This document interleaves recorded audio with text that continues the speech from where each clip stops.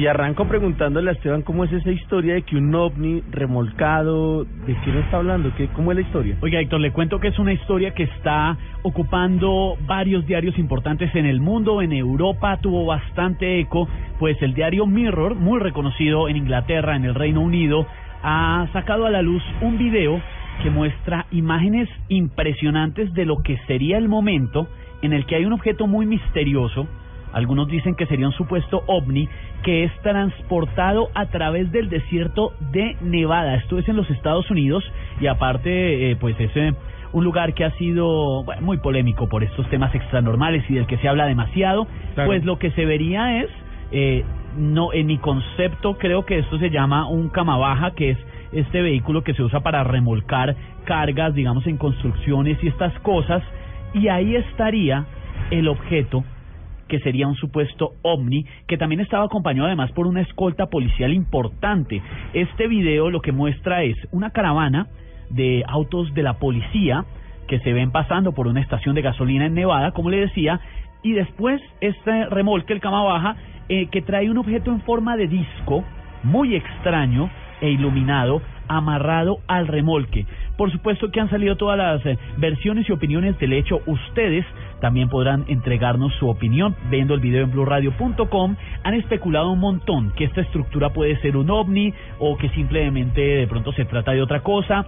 El clip, que fue grabado hace un tiempo, pues ha sido expuesto por varias agencias internacionales de noticias y está ahí.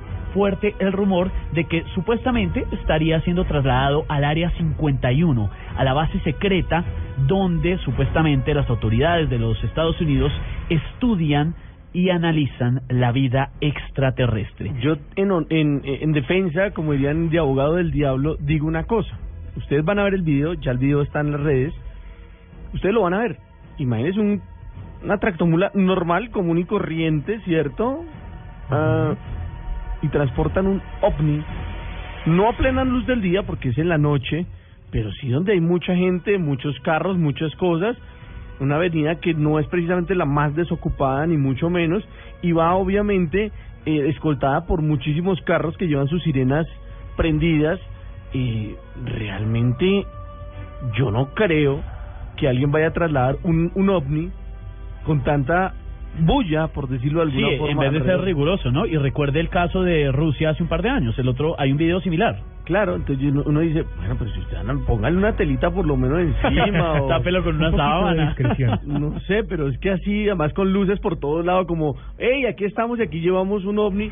Mira tú el ovni. No sé.